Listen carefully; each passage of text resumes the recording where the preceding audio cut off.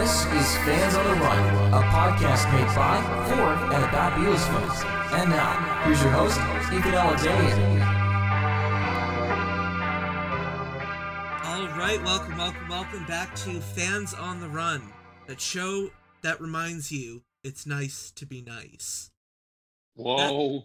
That was a bad pun, and I feel ashamed, and I could just end the show right there.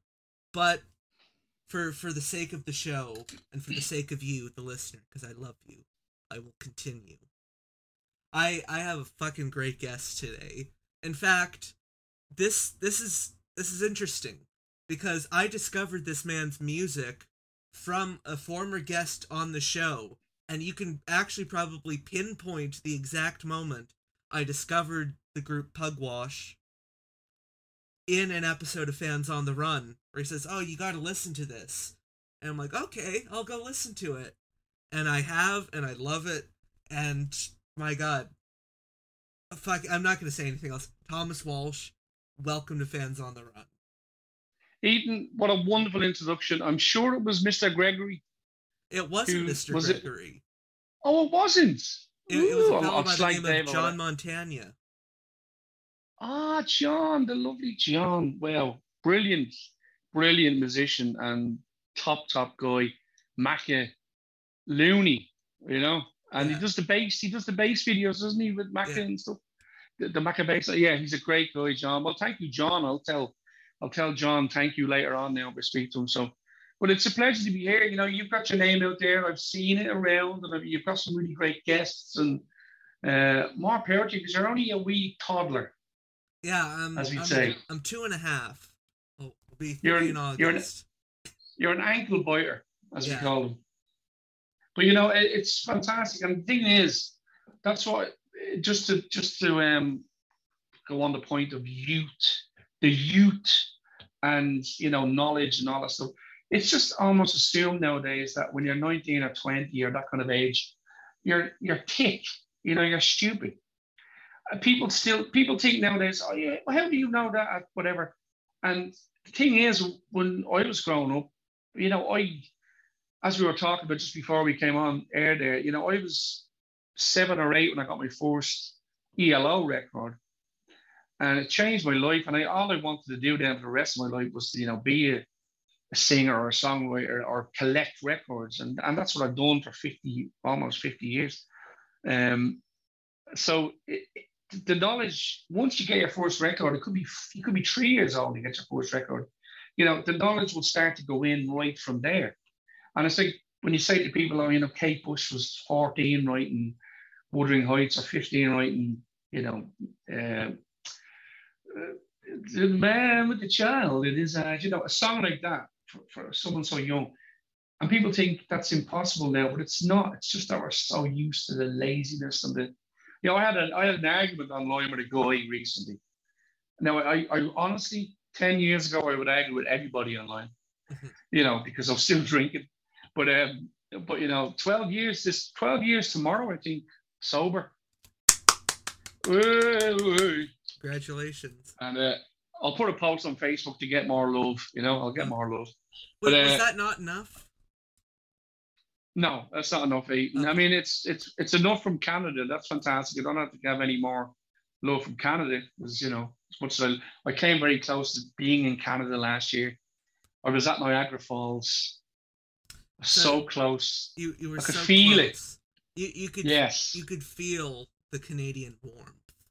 I could feel it. I could see it. The bridge was there. We just hadn't got the necessary paperwork to pop across it. And, you know, anyway, I digress. Yeah. So this guy was on the Kinks. The Kinks, you know, are a very special band. I'm sure they are to you, and we can talk about stuff like that as well. But when I see now the Kinks official, which is one of my, it's one of the official kind of online things for a specific amazing legendary band that I'm not quite comfortable with, because it's quite badly run, in my opinion, because they basically put posts up with the wrong information, misspellings, and all that kind of shit that I hate. And when you say, look, it's not lazing on a sunny afternoon, it's called sunny afternoon, you fucking idiot. You know, they say, "Oh, who cares? Everyone knows." And so that's what I'm talking about. When you're young, it's okay to get the right information. It's okay to get the knowledge in you. It's very important, actually. It's not okay to call something by the wrong fucking name or put the wrong year up or the wrong spelling. It's just not right. So it's even worse if they do that and then they get, cocky about it.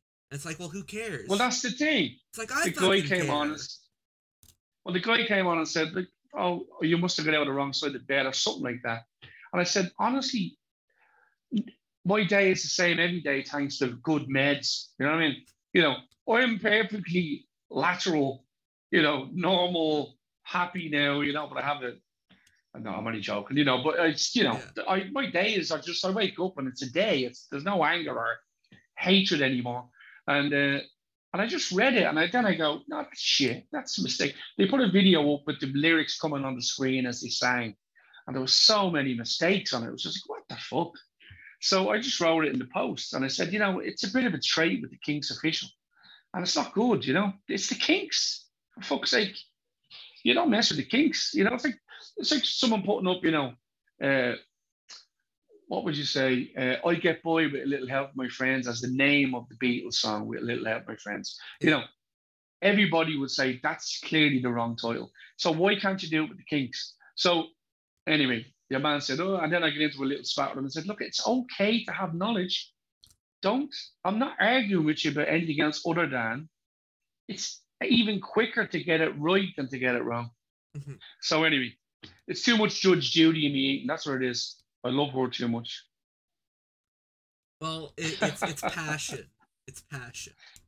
It's passion, but some people see it. That's what I'm saying. Some of the modern day people see it as being a grumpy old fuck. But you know what? How proud am I to be a grumpy old bollocks when it comes to that? And anyway, but yes, youth, and if you're a grumpy old fuck, then I'm a grumpy young fuck. Well, that's great. And be proud of your grumpiness. Yeah. It's a wonderful trait. It's all good if you channel it in the right way. Because if you're grumpy with wit and, comedic value and you have information that's right and you're with someone who's a bit thick, you can win any argument. And that's great. So, and it's a power, it's a power. So anyway, what was your question? I've forgotten. I haven't asked any yet. See, I told you. That's the problem. I haven't even asked a question. I've already learned a really valuable life lesson. No, well, I'll stop short of the life lessons, but because too many mistakes for me. But I do know the answers when I make the mistakes, so I'm like a guinea pig for everybody else. Yeah, I'll make all the shitty fucking mistakes on the way down the road, but I'll leave you a couple of notes and a couple of signs saying, "Pop this way, don't go straight." Jump off here and have a cup of tea. Don't go in and have a pint of whiskey. That kind of thing. And that's why I love you. Well, thank you very much. Yes, I love you too, Ethan. Now ask a question. Okay. I'll quit beating around the bush. How did you first discover the Beatles? Well, there you go. That's obviously going to be a quick answer, isn't it? Yeah, of course. But honestly, when I let my mind go past the normal brick firewall that it has up, because a lot of artists have a firewall up and they only go to a certain spot. Yeah. Like, Mackie will only tell a story about it's getting better all the time, can't get no worse, Lennon, all that classic stuff. Yesterday came to me in a dream. Yeah, well, they're classics, they're historical things. And when I went to see Mackie a few years ago, or last year in his Q&A in the Royal Festival Hall in London, I got very lucky and I got a front row ticket. He was 30 feet away. He was 30 feet away from me the whole thing. And he was telling those stories and I was crying because the actual man was saying those things. So we see him in interviews and you go, he's talking about scrambled eggs again. And then he tells the scrambled egg story in real life and you fucking lose your shit. Yeah. It's different hearing him, on fucking Jimmy Fallon saying this And then when Very you're different. when you're in a stadium with 40,000 other people, and he says, "Yeah, Jimmy, he Yes. covered Sergeant Pepper," and everyone's like, Well, "Wow!" you do a good market. I mean, I'm Dublin, and Dublin and Liverpool are, we're basically sister towns, and I couldn't do a market. I can't even, my accent is too thick. I've said thick a lot in this interview so far. I have to stop saying that word. But Beatles, my auntie Patricia, Auntie Patty, not like a liver patty or a fucking burger patty, but that's the way I say it. She lived in a place called Ballyfermot in Dublin, which is not far from where I was born, which is Drimnagh, so just a 10-minute car ride. And she was my father's sister, and she was the one when I went to visit with my dad when I was 3 or 4 or 5. She had one of those classic old 60s racks. There were racks you put records in, and people didn't. And that's why if you get lots of records in the 60s and you see the rim, the outer rim all cracked, or a bit of a cut here or a bit off there, it's because you used to shove them into them racks without any sleeves, obviously, just playing the record. So I love those old racks, but of course they're the enemy now because we love collecting and we love taking care of our records, and so you don't shove them in a rack. But not the country a rack, by the way, a rack. And so I was over there, and she had a rack of singles. Of course, I was intrigued, and that's when you don't know why. But as a kid, I was just like, okay, oh. And she had the big, huge sideboard record player where you open the doors and the bass gets louder, all that stuff. And I went over, and of course, I seen that Parlophone 45 label. And still to this day, I get goosebumps when I see that label. I love it so much. One of my favorite labels ever. The old black and silver.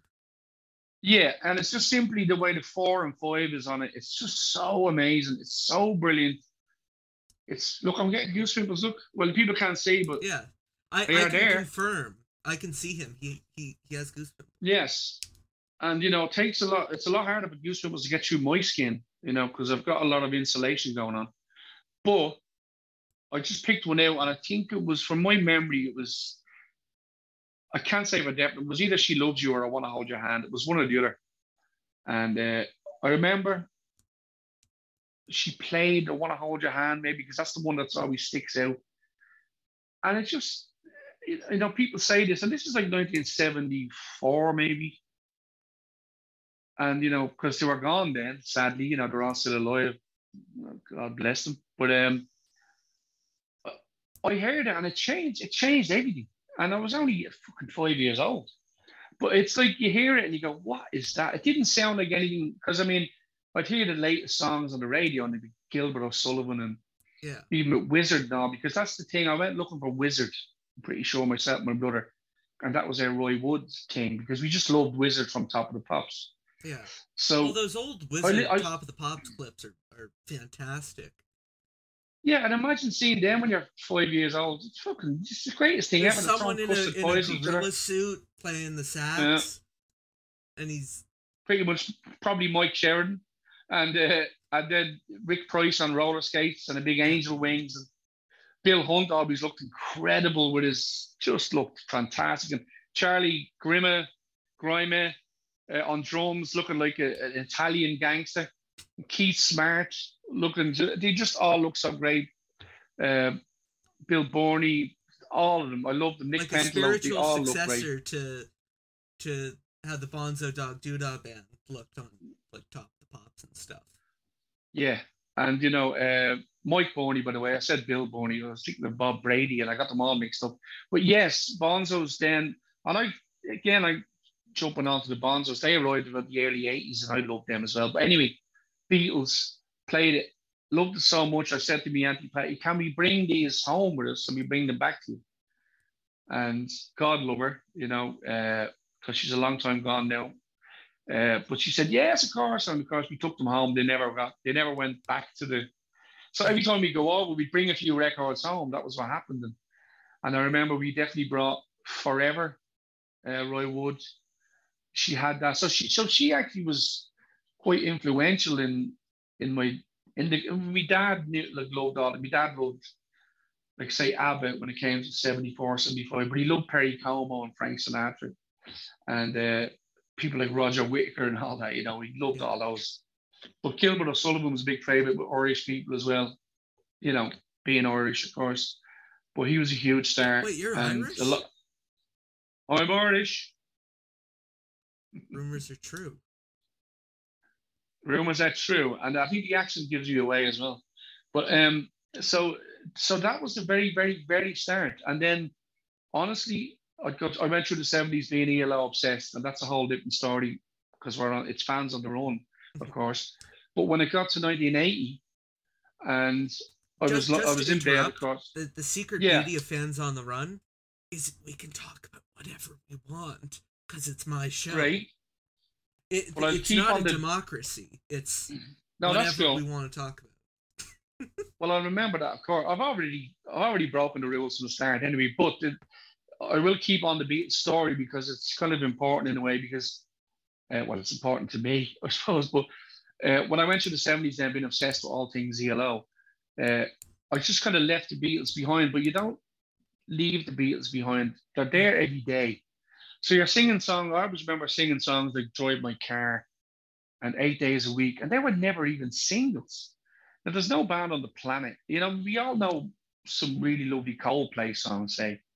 Well, you wouldn't have people going around whistling their fucking album tracks, as big as Coldplay are. So the Beatles they were ingrained in the fucking DNA of everybody. They were so big and so important. So I remember knowing those songs and all, but not having them. It was all ELO, it was all Roy Wood. It all became that. But then 1980, December the 9th, the morning of, my mother came up to wake us for school. There was 4 of us, a bunk bed with myself and my brother, top and bottom, and then there was 2 separate beds. And she came in and she went, "Okay, so I'm to get up, and you won't believe who's been shot." Right? And of course, I always remember my brother said Elton John. What the fuck's that about? You'd want to shoot Elton. But don't shoot him. He's only the piano player. Exactly. Well done. 10 points. Excellent reference. And then my other brother said Rod Stewart. Now, it just shows you people who were big at the time, doesn't it? But of course, I'm lying there and I go, "It's not Jeff Lynne. Is it Jeff Lynne?" Jeff Lynne. It was all Jeff Lynne. And she goes, no, it's John Lennon. And I went, "Who's John Lennon?" I said to myself, I always remember it. I was coming down the stairs, and all I could hear was songs, I could hear music that I knew. And I was like, "Who's this?" I came down, and my ma's in the kitchen. She's really sad. This is like Dublin, working class Dublin. It just shows you the impact. But I sat at the table, and I went, "That's that song I used to get," because I think they were playing "She Loves You" on the radio. And I said to my mum, "We have that record from Auntie Patty's." And she goes, "Yeah, that's the guy. He's in the band. He's John Lennon." And I went, and she goes, "Imagine," and I'm starting naming them, and I'm like, "Oh my God." And literally that night, I remember watching the BBC tribute, which was incredible. Annie Nightingale was crying on the TV. I always remember that. And they might have showed Help that night, which was a rare showing as well. But either way, from that day on, because then it was December and January 81. January 81, myself and my brother vowed to buy a Beatles album every week because he worked in a bra factory making bras. And so he had money. He was 17, 18. And that's what happened. So we go down to the local mall, supermarket, as we'd say, or whatever, and shopping centre. And we'd and of course, they all came back out again. That was the thing because of Lennon's death, And what was but the the first thing was, one he picked up? What was the first one we got? Yeah. We started at the start. We started with Please Please Me. But the very funny thing is, we bought Please Please Me, the 80 reissue or whatever, 81 reissue, or whatever it was, late 70s. We got that one. absolutely loved it. Again, it was just a sound that just didn't even seemed futuristic even in 1981, and it was from 1963, 62, 63. And but what happened then, because the Beatles were saturating the radios because of Lennon's death, we'd be listening to radio all the time, and they'd be playing songs like Glass Onion and fucking, My Name and everything. And we'd be going, okay, can we do this chronologically? Because I heard a song yesterday on the radio, like I heard fucking, Dig a Pony, and that's on the Let It Be album, and that's 10 albums away or something. We can't wait. I want to hear that now. So the second week, I think we bought the White Album. So we went Please Please Me to 68. No, actually, I tell a lie. It went to Pepper, obviously. It went from Please Please Me to Pepper, and then it went to White Album because Pepper was the huge one. And I played, do you know what the mad thing is? And this wasn't even planned because, not that I forgot I was talking to you today, but it wasn't in my mind last night when I did this. But I put these headphones on and I was desperate to hear Pepper, but specifically the remix, because honestly, there's been stuff done to the Beatles stuff catalog that's kind of been a bit hard to take. Yeah. Again, some things have been a little bit lackluster. Say 8 Days a Week soundtrack with that cover, and that kind of shit. Yeah. We know, even the One album, it is a thing, but it's still, you don't have to appeal to, the Beatles are the niche fucking act. Yeah. It's nothing life changing.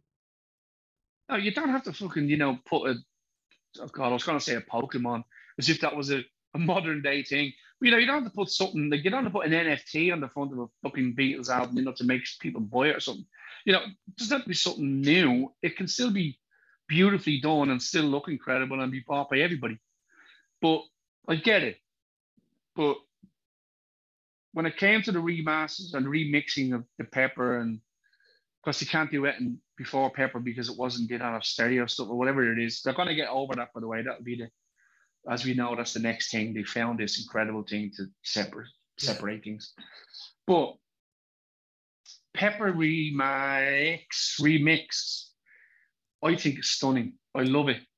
I think it's absolutely gorgeous. Yeah, it's wonderful. And honestly, it makes me comfortable to listen to that now in this day and age with my lovely headphones, because it's not whacking from right to left anyway. Now, the White Album remix, I think, is absolutely gorgeous as well. I think it's beautiful. Some tracks, there's a couple of things going on that are a bit more prominent than they almost should be for our ears, because there's certain noises and things that we never heard. The only nitpick I have for the White Album remix is on Obla Di Obla Da. It's missing a clap. Yeah, there's that very well spotted. And there's things like, like say Wild Honey Pie doesn't just end and then go into the Mellotron Spanish guitar. There's a little bit of Lennon saying something else. Now that's normally a great thing because it's extra. But I don't think you mess with the structure of the record. You can remix it for me, no problem, and especially if it's beautiful, which it is. But those little gaps that are there for a reason, they're there for a fucking reason. Keep them there. You don't, it's like anything else. You don't stick a little bit of blue on the face of the Mona Lisa just because it looks a bit nicer. You leave it alone. You can package it in many ways and be beautiful, but you don't mess with it. Yeah. Anyway, it's a little gripe, but honestly, Abbey Road is out of this world. And when I met Charles Martin recently, I just happened to meet him in Abbey Road, but there's so many things I could have said really, but I was wearing the Wings badge, the original Wings badge, and he went, "Oh, like the badge and all that stuff." But I said, "Look, just I want to thank you for the remixes because they're wonderful." I said, "But Abbey Road is out of this world. It's absolutely stunning." And what I did last night was I played the White Album, and I played Pepper, but I played Pepper the whole box of 80 tracks or whatever. Yeah. And So like it all really 5 is. CDs. Yes, and it really is. It really is marvelous. It's absolutely brilliant. Every single bit of that box set is beautiful, and people slagged it when it came out for various reasons, but it's stunning. And but Abbey Road, I think, trumps them all, and that's saying something amazing. But when I played them last night, uh, I was thinking to myself, isn't it so sad that I think it's very sad that even though they made them, and of course no one can better them, but it's sad that George and John aren't around to hear these remixes now. Simply because I know George probably. Now I'm only saying I know George. I don't know George, of course. I never knew George, but I'm saying we all know his beautiful way of thinking. He probably would have. I think he would have loved these remixes because they're really there's such warmth and beauty in them, and his guitar playing is just blows everything out of the water. It's so good. Speaking of and I George, just think he would have loved them. And those remixes, the one that always stands out to me on the Pepper remix, and I'm one of those obnoxious mono purists who it's okay. It's got to be mono, and because I really dislike most of the Beatles stereo mixes. Because because of this, yeah, I've got prissy little ears that it's like, ooh, I don't like everything's going on in one, and then there's like a maraca going on in the other. Well, nobody does. See, don't worry, nobody does. Jesus. But then hearing the Pepper one was just, it's such a beautiful stereo mix. And what did you're talking about George? Within You, Without You.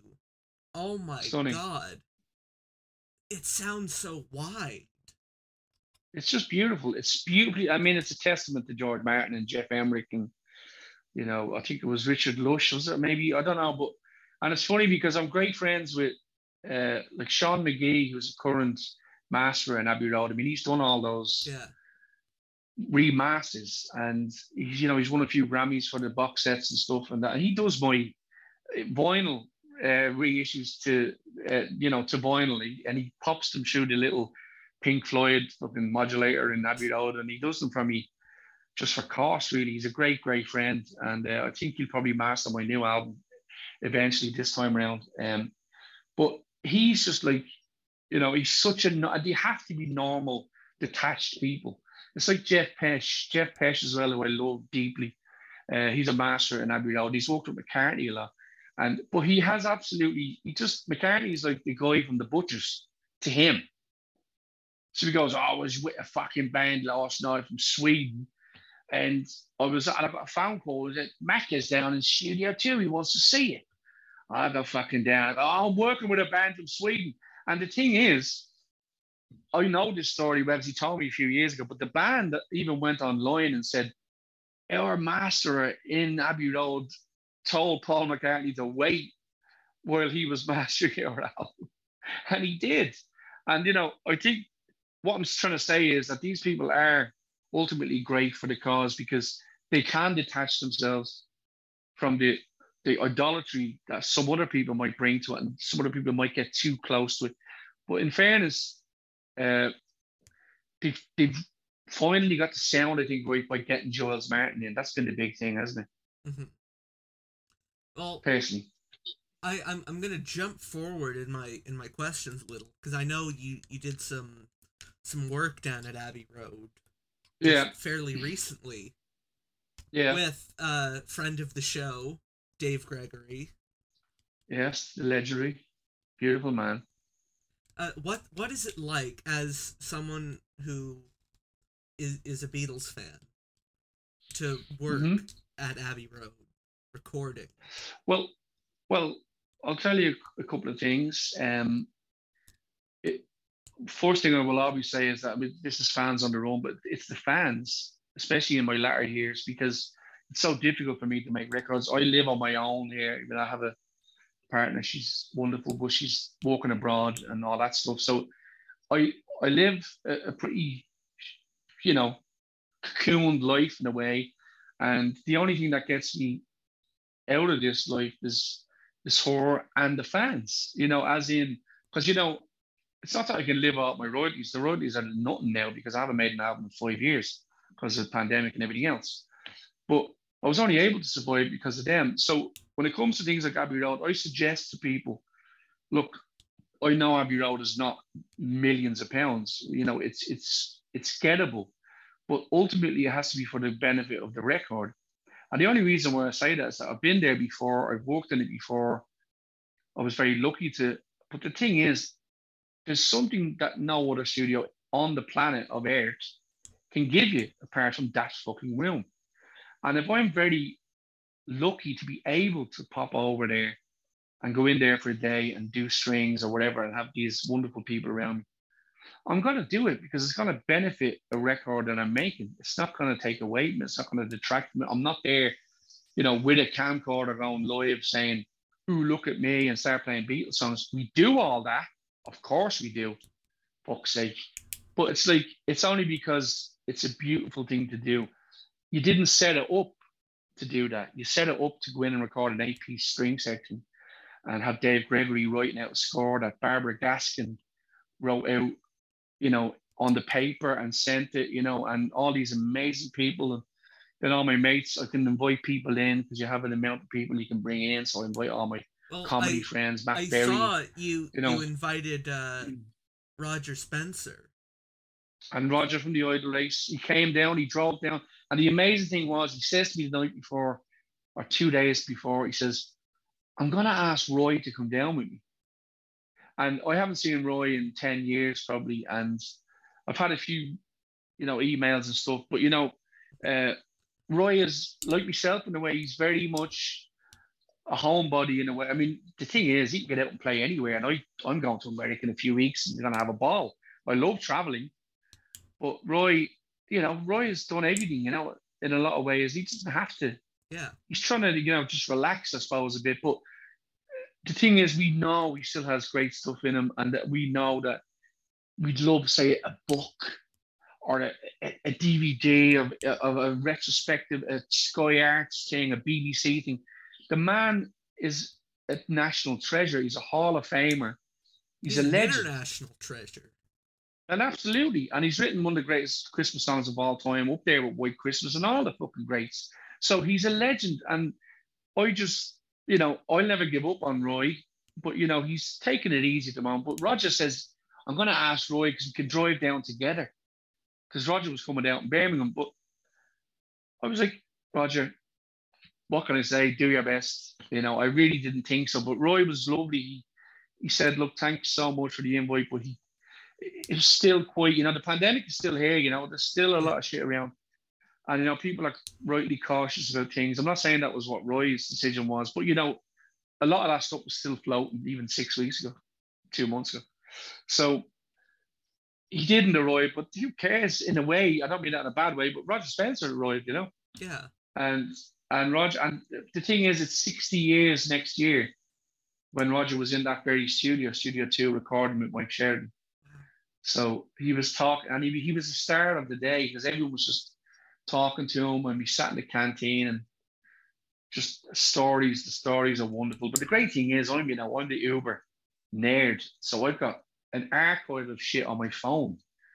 And I'm saying to Roger, do you remember this picture, Roger? And it's like fucking ridiculous thing. And he goes, where'd you get that? And I'm like, well, you know, what about this one? And, you know, so it's a real fan buzz for me. But Abbey Road normally now with myself, it's the culmination of a lot of hard work. And we've done a lot of hard work recording the album in Ireland, up in the mountains, which is fantastic, great time. But it's almost like, okay, Dave has done the score.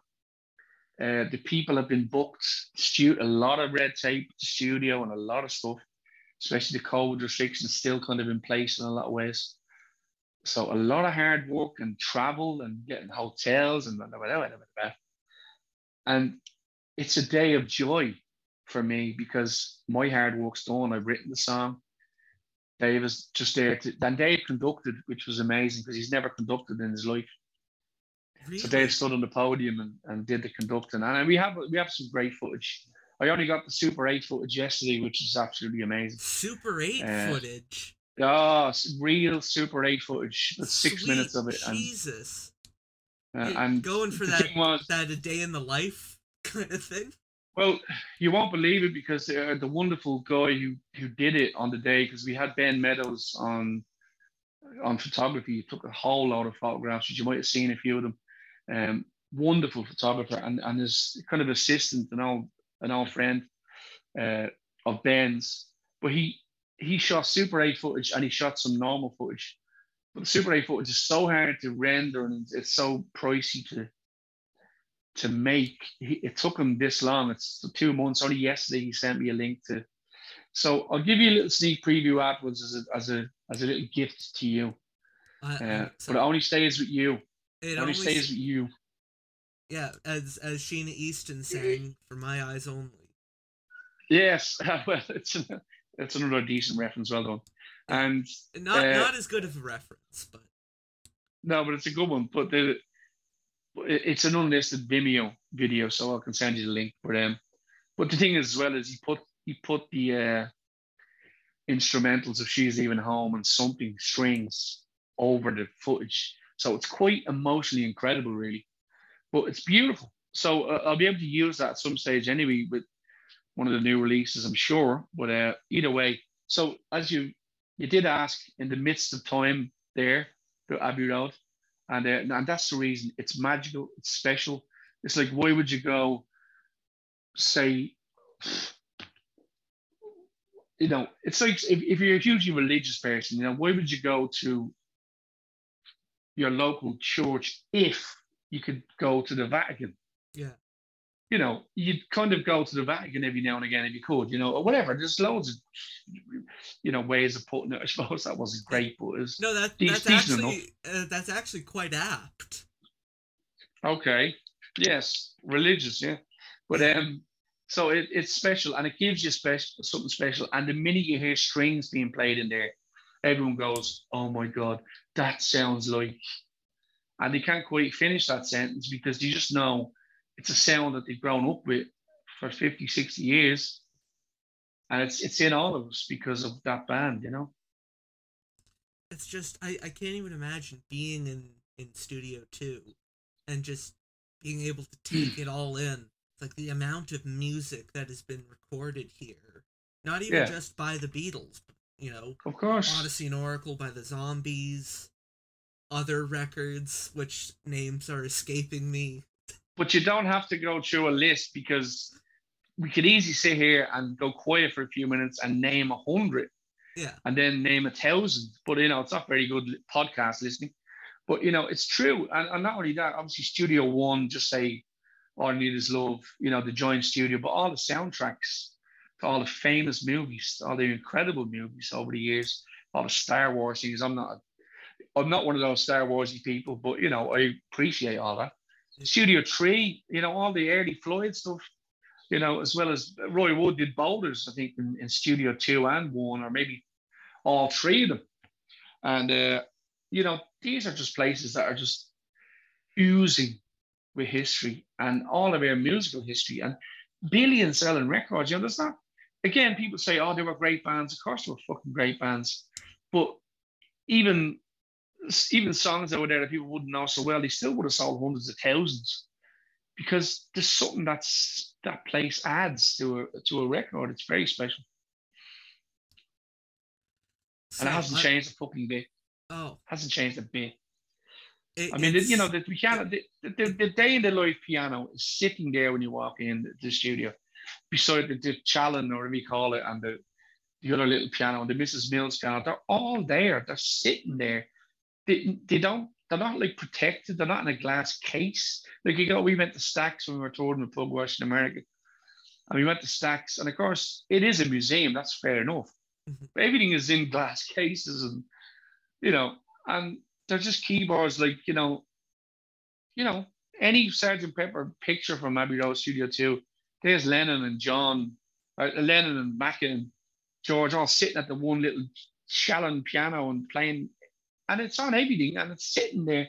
So everyone just goes to that. Matt Berry hit the Day in the Life chord, and we recorded him doing it because he just wanted it for himself separately. So we counted him down, and he went on that piano.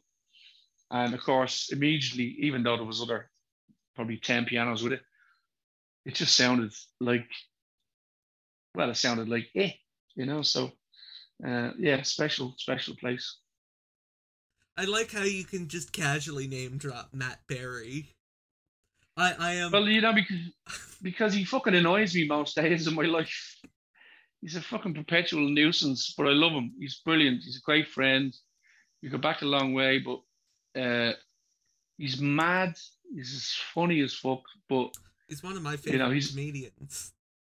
Yeah, well, he's kind of not really in a way, because he's a brilliant comic actor. He's very funny.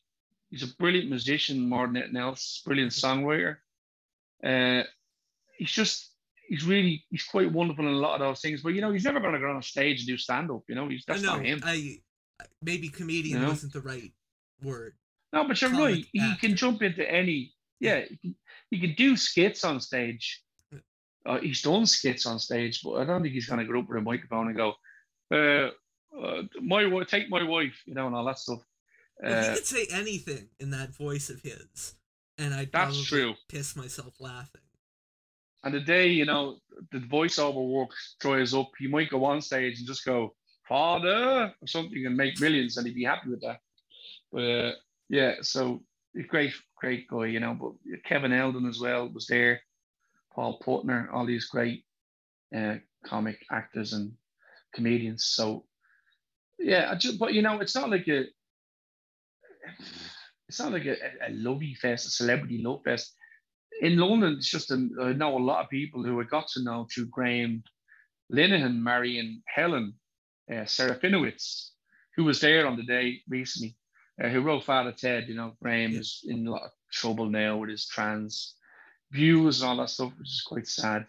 But that's a separate thing now. That's all, whatever it is, nothing to do with me. But but that's how I got to know all those comedians and actors, and I stayed friends with them. There's Simon Pegg and Chris Morris. Chris nearly came to the studio.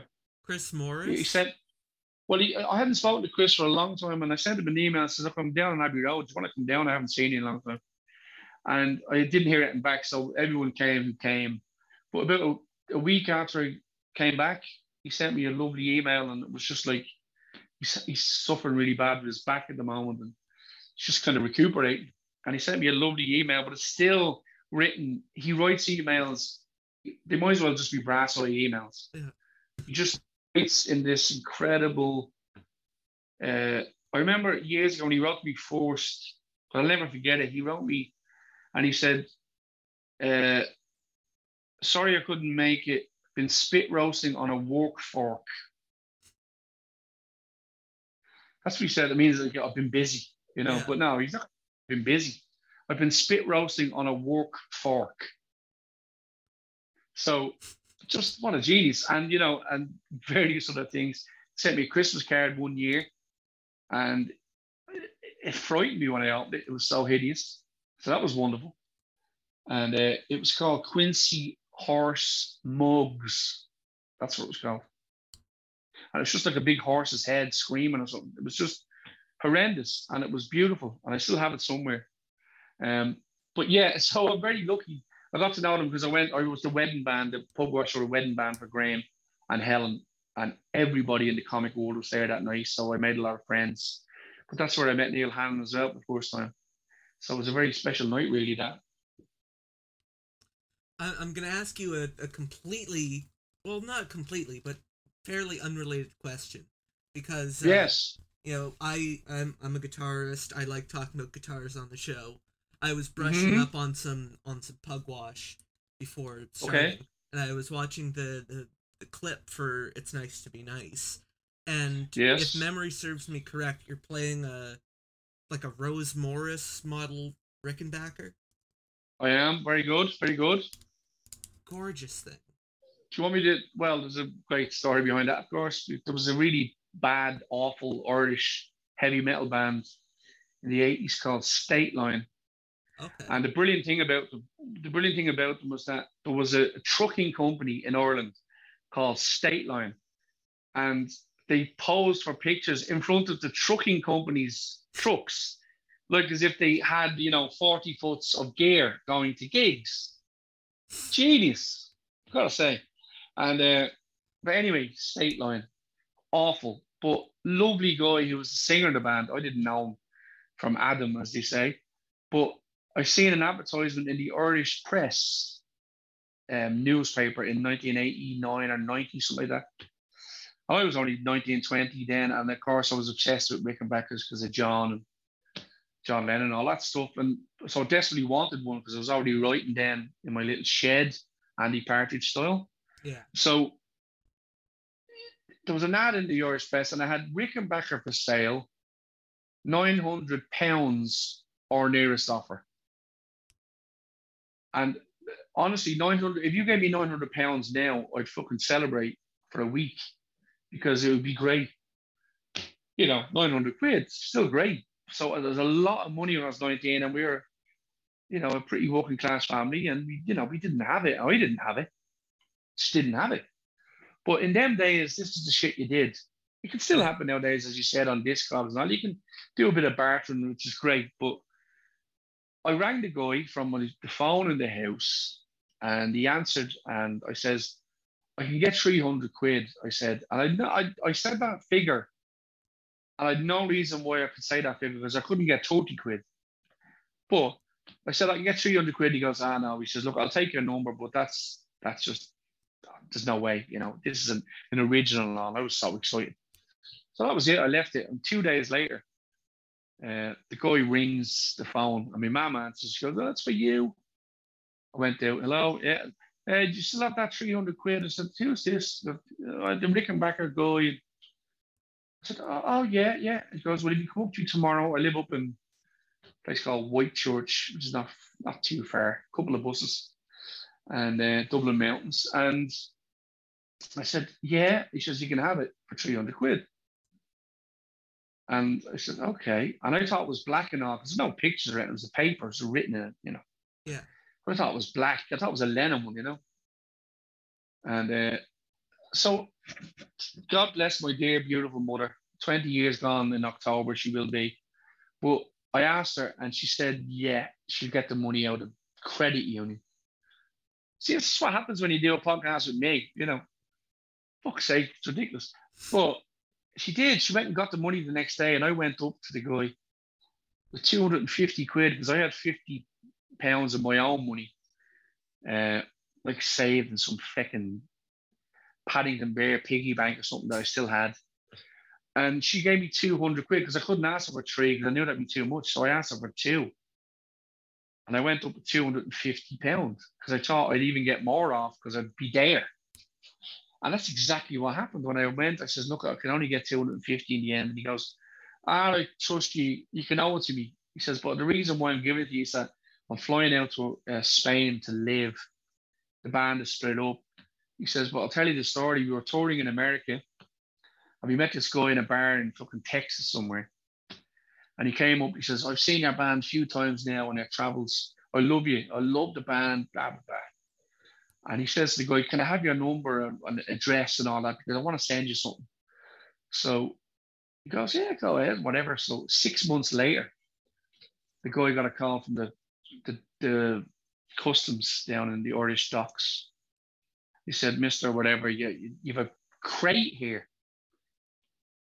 So the guy went down, didn't have a clue what it was, but went down, and it was a crate the size of the back of a truck. And the guy had sent him his complete collection of vintage guitars for nothing. Like about 40 guitars. What? Now I seen them all because he had them in his front room because he'd set them up because people were coming and buying specific ones, but he got no responses to the Rickenbacker. Which is incredible, but it could have been the times, I don't know, late 80s, Stock Aitken and Wortman, fucking whatever, Kylie Minogue starting.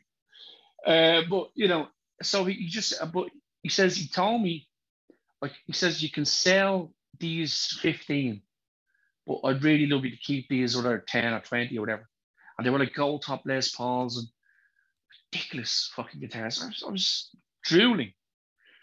But he says you can sell the Rickenbacker. So he says, I'm selling the Rickenbacker. And it was a 67 Rose Morris. with the export or whatever, with the scroll cutaway, which is quite rare as well. I think you see Pete Townsend playing them the odd time at that time, and the Zombies as well. On the front of the Zombies box set, the Big Beat box set, you see one on that. Yeah. Mine didn't have the whammy bar. It just got lost over the years, I think. But it has you can put it on it if you want. Yeah. But it has that chrome Lennon tailpiece. Yeah, it's just there's no ore in there, right? It's just the chrome, and it has the beautiful pickles. But the neck is it's like holding onto an angel or something. It's just the smoothest thing. So I just went, and of course he'd no case or anything for us, so I put it in a black bag, and carried it home on the bus, and it's in the next room there. Still, it's in the next room with the hold down in there, and it's just, I love it, and it needs to be set up. There's a few things just given out about it, but it's the most beautiful guitar to play, and I love it, and it'll go with me, I think, Yeah. But but I have Rocky inside. Rocky? I have Rocky, yeah. Not the original. Not the original Rocky, but I have a Rocky, and it's stunning. And what happened was, the Rockies came out, as you know, the George, and they were 30 grand. Yeah, it's somewhere around 30 grand. Yeah, and that's, to most people like ourselves, absolutely unbelievably unattainable whatsoever. Not even close. 10 grand, not even close. 5 grand, not even close. Getting closer, but I understand it, and I don't give out about it. It's just that they're so beautiful. I wanted one, but there's this guy in England called The Painted Guitar Player. Check out his website. It's stunning because he sources the exact guitars of these famous vintage guitars that were painted or done. Sources the actual guitars, gives you an option on different levels of quality of the guitar, so you can get a kind of a walk-in level. I've seen this guy's website. Yeah. Like does he also do the Paul Weller, the other kind? He does the Weller. He does the Clapton Gibson, the SG, and he does the Sid Barrett Mirror one and all. He did incredible stuff. But the thing is, you're always thinking the quality, but it takes about 3 or 4 months or whatever, and you pick your guitar. I picked the middle entry Fender, because it was originally made in Mexico or made in Japan. Well, yeah, but they're all really good. That's the thing. But the one in the middle, I just thought that's a really nice one. I had a few friends, help me. The mid-range Fenders are pretty good. Yeah, and of course, originally, as he knew anyway, and I knew, they were blue, and Mal Evans went out to buy them during the Revolver sessions or the Rubber Soul sessions, pretty much, wasn't it? And Nowhere Man, they were used on straight away. So the brilliant story about this, I love, is that the original Rocky that Danny Harrison obviously has now, and Olivia George's, that's actually, let me figure this out. It's not very hard to figure it out, but that's actually John's original blue Fender. I'm sure you know this, don't you? Yeah. So, because when they got the two exact same, Mal Evans came back with two exact same guitars, they just changed them over and over. And one day George took John's and gave him back, his or whatever. Yeah. So John kept George's. So when you look on the Imagine Give Me Some Truth DVD stuff and all, you see George playing, or he picks up the blue Fender, or it's on the wall or something in one of the shots. So he's playing it, I think. And that's his original one. But John owned it. And in the meantime, George had painted John's one. So that was Rocky. Well, so they had already done that before with the swapping of the guitars with the J160Es.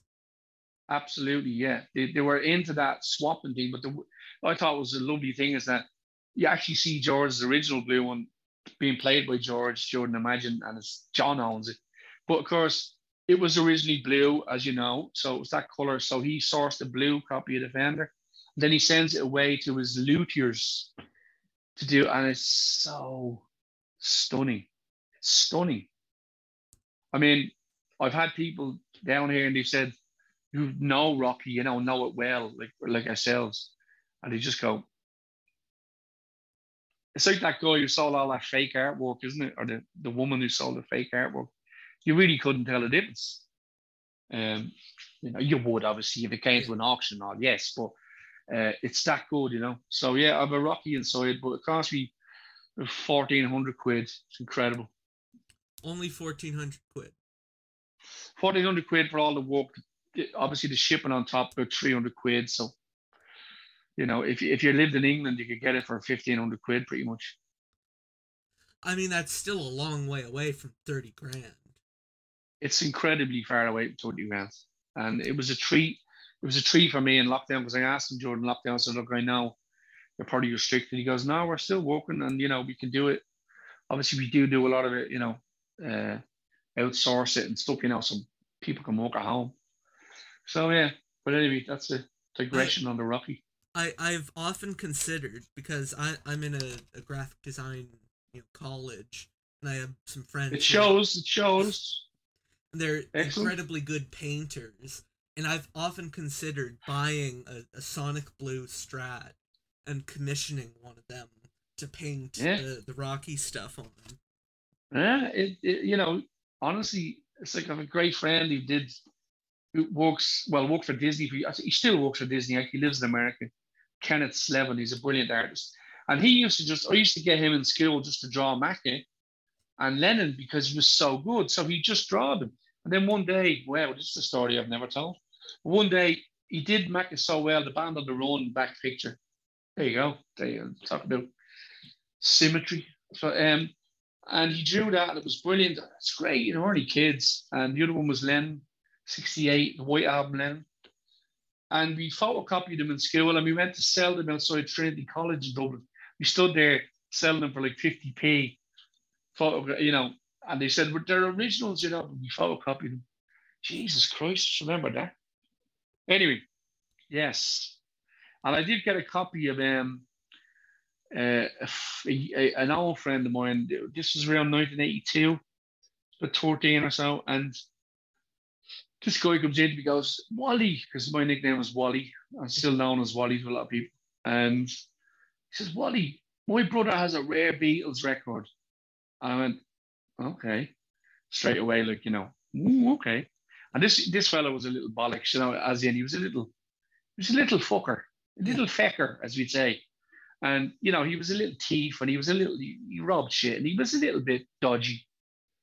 But he was a nice guy. And I said, but I knew he'd probably get it out of the house. And I says, I'll give you 50p if you get the album. He says, because the album's called Watching Rainbows, right?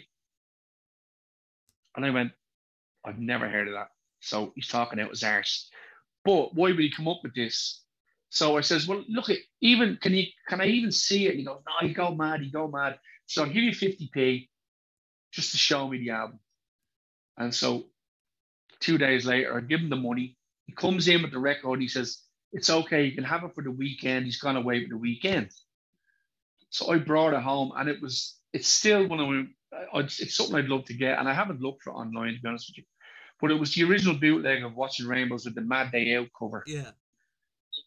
So the four of them are on the cobblestones and it's beautiful. And I think it's Keep Off the Grass is maybe on the back of it, that picture.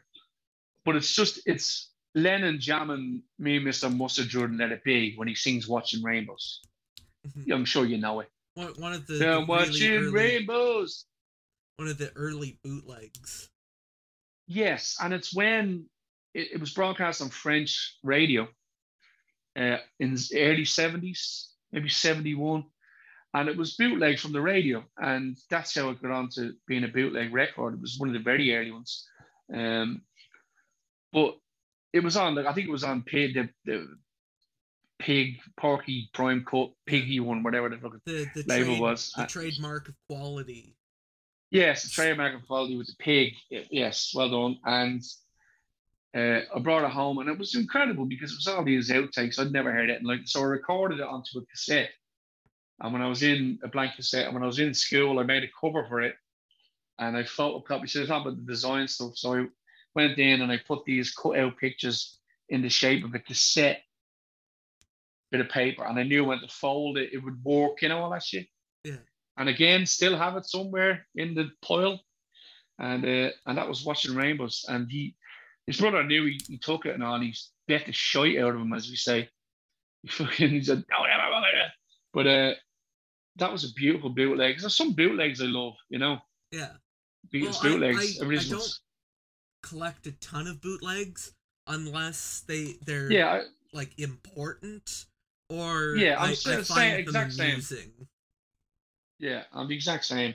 There's some lovely 7-inch bootlegs. I've got one that's a bootleg, and it looks like the Help cover, but it says "fuck." That's cool, yeah. There's one. I've talked about these at least, like, every 5 episodes or so. I mention them. The Beatles versus the Third Reich.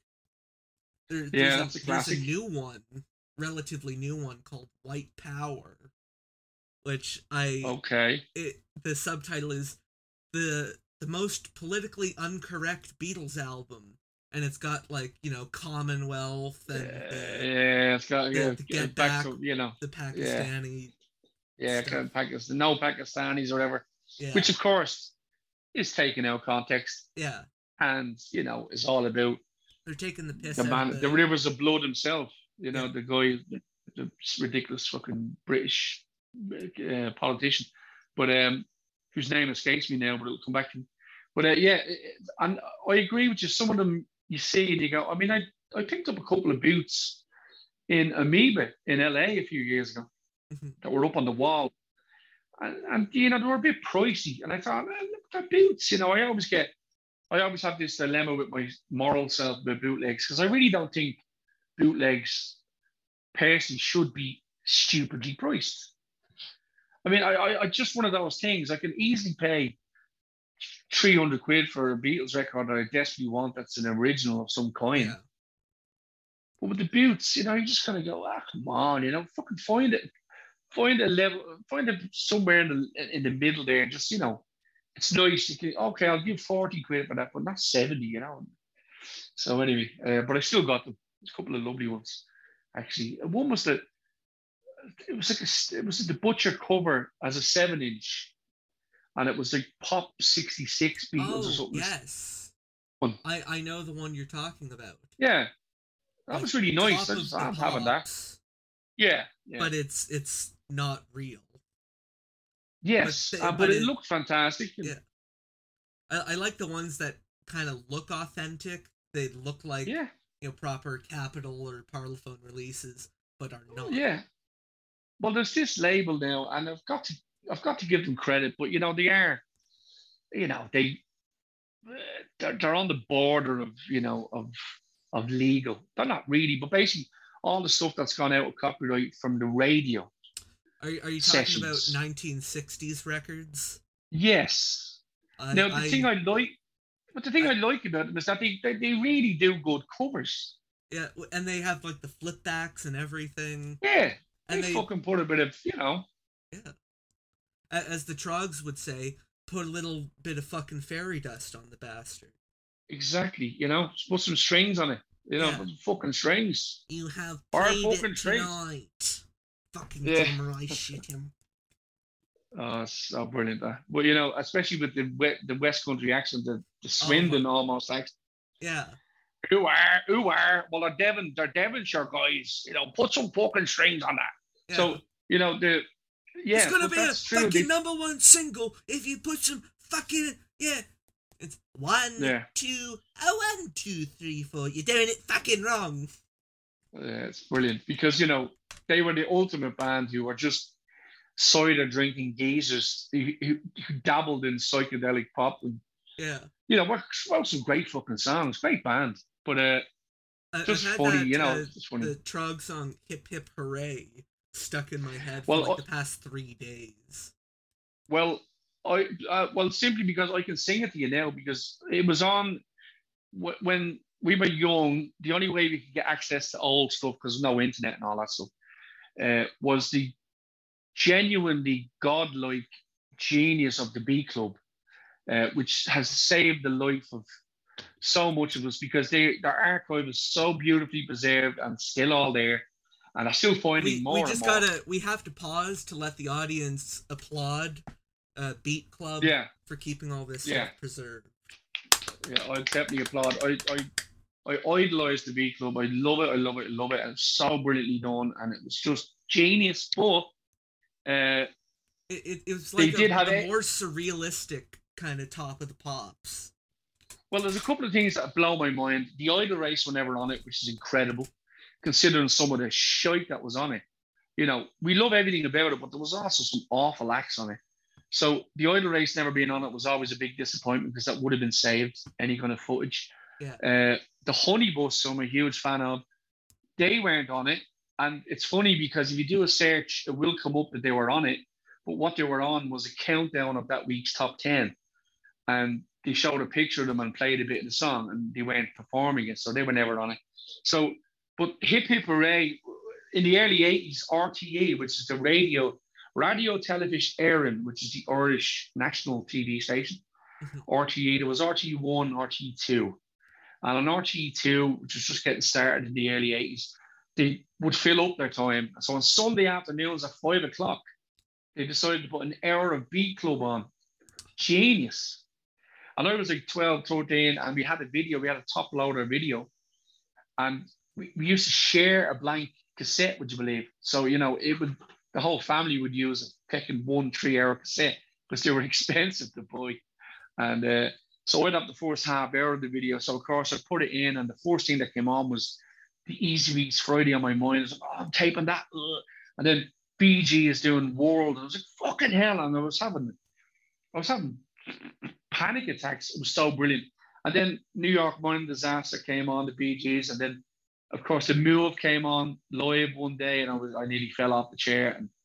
But then one day, Hip Hip Hooray comes on, and I swear to God, you have to just, you know, it's on YouTube. Yeah, the Beat Club I've seen the clip. Yeah, they're all in the line, and they have the background. Yeah, and he's doing all that, and the drummer's going nuts. Yeah. And when I got my mates over later in the 80s, early 90s now, we'd be all looking at that stuff because we're all the same music fans. We want to watch the Dave Clark 5 doing Red Balloon and Live in the Sky, because it was so awful, and everything was on the brass and all that stuff. And then you'd have the World of Oz doing Muffin the Man, which is fucking terrible. It's awful. Anyway, but you know, still brilliant. I don't mind the World of Oz. Yeah, the older I get, I don't mind World of Oz, in fairness, but Muffin Man is quite horrible. But then you have Hip Hip Hooray, and there's even some other ones, you know, oh God, but Hip Hip Hooray, Peppermint Chew, Whoopie-doo, my girl loves me and she doesn't love you. I mean, the lyrics. Open your mind, blueberry pie, my girl's got a funny look in her eye. Oh God, it's not exactly thinking men's music, but you have to admire that about the Trogs. It's basically welders doing psych pop. That's all it is. You know, it's 4 welders just saying let's write a song about a flower. You know, but then again, they wrote fucking I feel it in my fingers. You know, they wrote that song, and that became number 1 for 10 years in the 80s and 90s. Wet, Wet, Wet, the Scottish band. What's it called again? Feel it in my fingers. I feel it in my... Love is all around. Love is all around. Yeah, that's the Trogs. You know, fucking hell. But yeah, so I love Beat Club. I love it. I have a DVD. So amazing. I picked up a DVD. It was kind of random finding it, but it was a DVD of some of the Small Faces performances on Beat Club. They were well stocked up. Small Faces, brilliant stuff. What I do find kind of frustrating, and I'm glad the Beat Club has an official channel now, and they put the stuff out, but the stuff they don't have that was on YouTube, they had it like taken down with copyright strikes, and there used to be, I found it on Facebook, I think, later, but an experimental color broadcast from 1967. With green circles. Yeah, green circles. I love playing the normal black and white clips to my friend. It's like, is that supposed to be the green circle? and it's just a fucking gray circle zooming in and out. There's a lot of debate over whether, because somebody went online then on a very well-known site and pretty much confirmed that it was a very early test shot for color. So it was actually shot in color as a test. I have the full clip anyway, because I worked on in a very small way, I worked on the Small Faces back catalogue with Tosh, because Tosh from my band got to know Rob Cager, because I knew Rob Cager, the archivist, well. So if you have your move box there, you see my name on the move box. Do you have it there? Which move box? You know the move box with the 5 of them on the cover, the white one. Oh, the anthology. Yeah, I do have that. Well, my name is on the back. Yeah, when I have a look, because I did a lot. I sent a lot of stuff, some photocopied stuff. Martin Kinch obviously did most of it, but I sent a lot. And I did a lot of help. I gave a lot of help to Rob and stuff. So through Rob knowing me, Rob got to know Tosh, and Tosh is the biggest Small Faces fan on the planet. So Tosh is now the main. If you look at any Small Faces reissue, you'll see Tosh Flood written on the back. So if you grab anything out there from the last 15 years, you'll see Tosh's name on it. And Tosh is the guitar player. Because I have all the Small Faces Record Store Day singles. Yeah, so he's on all them. You'll see it on all them. He's done everything. He's sourced better quality copies. He's just become this archivist just through getting to know Rob through me, which is brilliant for him, because he's in the Divine Comedy now as a guitar player, because when Pugwash ended, Neil asked me, could he have Tosh, which is very nice of Neil. But so he's in Divine Comedy now. He's doing great. I'm delighted for him because he's an extreme talented guy.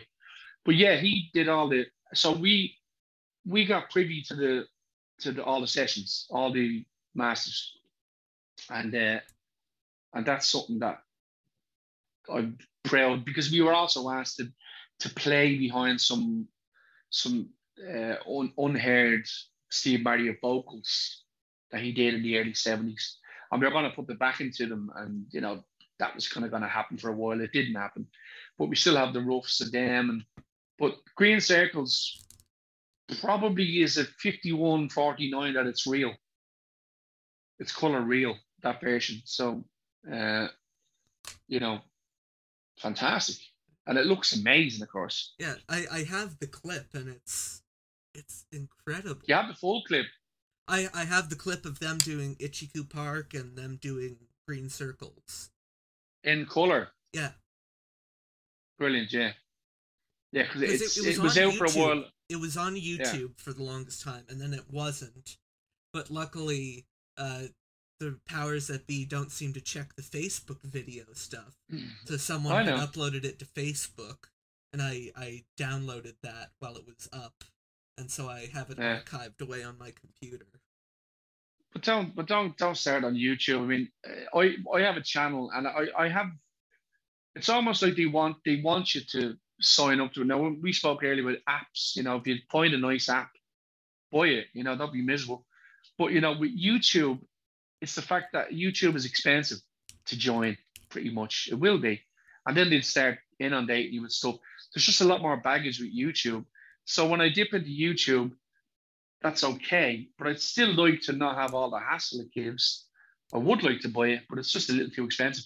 But for what it gives.